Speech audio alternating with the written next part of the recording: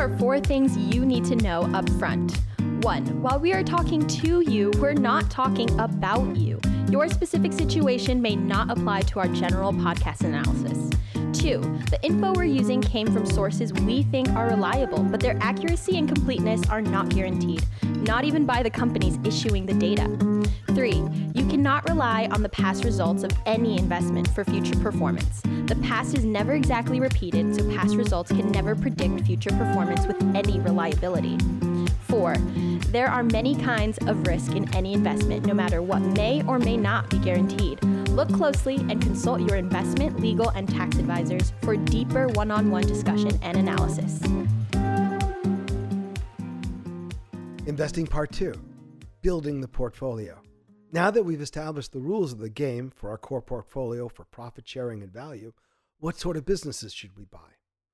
I say, or we say, you should buy an array of companies that, while paying you still that nice big multiple, 3, 4, 5, 6 times what the S&P 500 might pay you, while also reducing your risk to a risk level that's even below that of the S&P 500. Hear what I'm saying? We can take less risk than the S&P 500 index and make 3 or 4 times in cash flow in profit sharing by simply following our rules and investing in a diverse amount of companies. What do I mean by a diverse amount of companies? A few different types. A few different types. Different sectors and industries. Different sectors, different industries. Okay, well, let me give you an example. What if I said, okay, I want to do the fruit growing industry and the meat growing industry? Are those really different industries? Are those kind of just similar? under produce or whatever, under the same umbrella there? Or You're are they different industries? I mean, I would say they're the same because it's just food. They're both food, yeah. So they're kind of similar. What if I said it was a produce growing company, a cement growing company, and then a truck making company? Are those really different? I mean, depending if the truck company is the one delivering your cement, I don't know. Yeah, so you got to do more research. Fair point. All right. What I'm talking about yes, they're all completely separate, right? Separate entities. What we're talking about is the idea is that businesses that perform in different ways, if you combine them together, can actually reduce the risk that you're taking. And I'm going to give you an example by talking about a coin flip. We all understand coin flips, right? There's heads, there's tails. Only 2 outcomes, because if it lands exactly on its side, well, that's just weird, right? Can happen. So if I had a game of a coin flip with you where I said it's 50 cents to play, 50 cents a chance, and if you call it right, you get $1. What would you do? 50 cents to get $1. Yeah. If I'm gambling. Well, you could gamble. Okay. And so you could just say, I'm going to take heads, and you would expect that over time, you would probably break even, right? Yes. Right. You could take another approach to it. You could say, I don't want to take any risk on this. What could you do? Hedge my bet. How would you hedge your bet, and what does that even mean? Are you growing some nice greenery around it and trimming it every week? Or what are you doing? But before I, do a coin toss, I'd want to make sure that I'm protected elsewhere with some other sector. How? So we're going outside of the coin flip world. Yes, now. We're going outside of the No, coin flip world. you don't have to do that. All right, let me give you a simple way to do it. All right, if I don't want to take risk, I buy heads and I buy tails. I spend $1. What am I guaranteed to get back on the flip? $1. I broke even. I took no risk. Now, hold it. The reward for heads just went up to $1.10. And tails is still $1. Now what do? Heads is more attractive. Should I be betting heads strong? No, I would still take both. Take both? What do you mean take both? Are you going outside the coin flip world? No, again? I'm not going outside the coin flip world. I would spend the $1 to get my 10 cents. Every time you get 10 cents? Or $1 back. You get $1 for tails and $1.10 for heads. And you're spending $1. So regardless, you're either breaking even on tails or you're smacking 10 cents every time. Yes, exactly. And we call that in the finance industry, we call that a risk-free arbitrage. There's a mispricing that happens in the market that if you buy things in the right way, you combine them and you got a guaranteed profit. Now that does happen sometimes. And I promise you there are computers and people on Wall Street who suck that out of the market almost instantly. But the idea of creating less risk to sort of arbitrage the kind of income that you get does still hold. So for example, if we go back to our example again, what if you get 95 cents for tails and $1.10 for heads? I would still bet on both. Why? Because I'm losing 5 cents if it goes for tails, correct? Is a lot less than losing 50 cents. Well, you lose 5 on one, but you gain 10 on the other. And if you expect that half the time it's going to be one of each, you're still going to make 5 cents. It's not a risk-free arbitrage anymore. We have introduced risk because you could lose, right? Correct.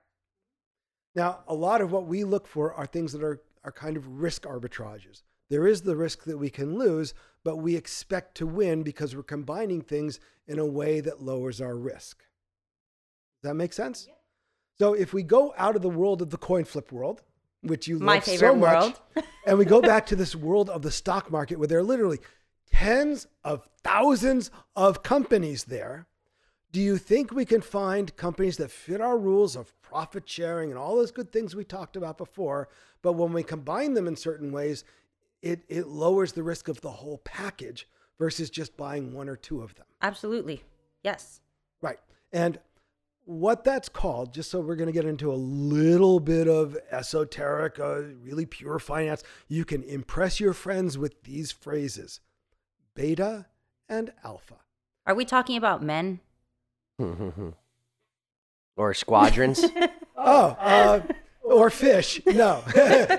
We're talking about a finance concept. In the world of finance and investing, beta is not the guy following the alpha. Beta is how volatile an investment is. So let's go back to our coin flip example. Every time there's a flip of the coin, there's 50% chance of one outcome versus another. That's pretty volatile, right? So the more volatile a thing is, the more it's going to go up and down. We're trying to reduce that while also still getting good profit sharing. So we're seeking to reduce our beta by looking for stocks that when you combine this company's beta with this company's beta, the combined beta goes lower. So you can actually take somebody's, let's define betas a little bit better, all right? The S&P 500, the market, let's just call that the market. Its beta, its volatility number is 1. Anything that's less volatile than the market will be less than 1. Like 0.5 would be half as volatile as the market. If you had something that was -1, you would have the exact opposite of the market. So for every IBM, there'd be an anti-IBM and worlds would disappear. So that doesn't exist. So in the world of beta, you can go below 1 to 0, pretty much, and you can go above 1. So we look at cryptocurrencies. Cryptocurrencies are very volatile. They probably have a beta of maybe 2 or 3 because they move so much faster than the market, so much larger than the market on a daily basis. The other concept is alpha.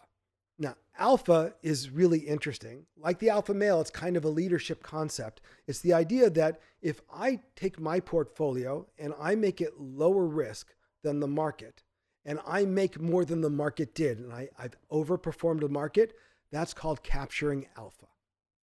And that's our goal in the core portfolio, is to capture alpha. So I know it's a little complicated.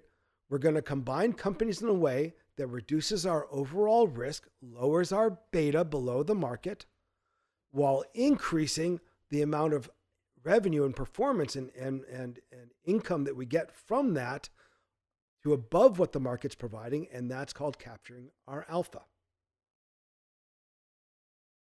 Did that bore you to tears? No, I mean, it actually excites me. Do you get it? No, yeah, I completely understand it. You get it. So it's leveraging in some cases, but you said that there's computers and people that will make sure that it's actually really hard for you to do this, but it's leveraging the market. It's like using it to your advantage. Less risk, but with just plus reward potentially. Right, and we do that by buying different sectors. It's diversification, isn't it? Not the, right, not and the we word. do it, and we do it by buying different sectors that don't work together the same way. Tractor production's not going to work the same way as banking services, depending on what the economy is doing, or farmland. So when you combine all of these things, you lower your risk. But this is exciting. It feels like you said, a game that we're trying to win, and the goal is to capture alpha. So That is our game. We have our rules. Now let's go play hard. Thanks for listening. Before we go, here's a reminder. You have 30 minutes a month of one-on-one consulting to discuss your specific situation with us. We recommend you take advantage of that.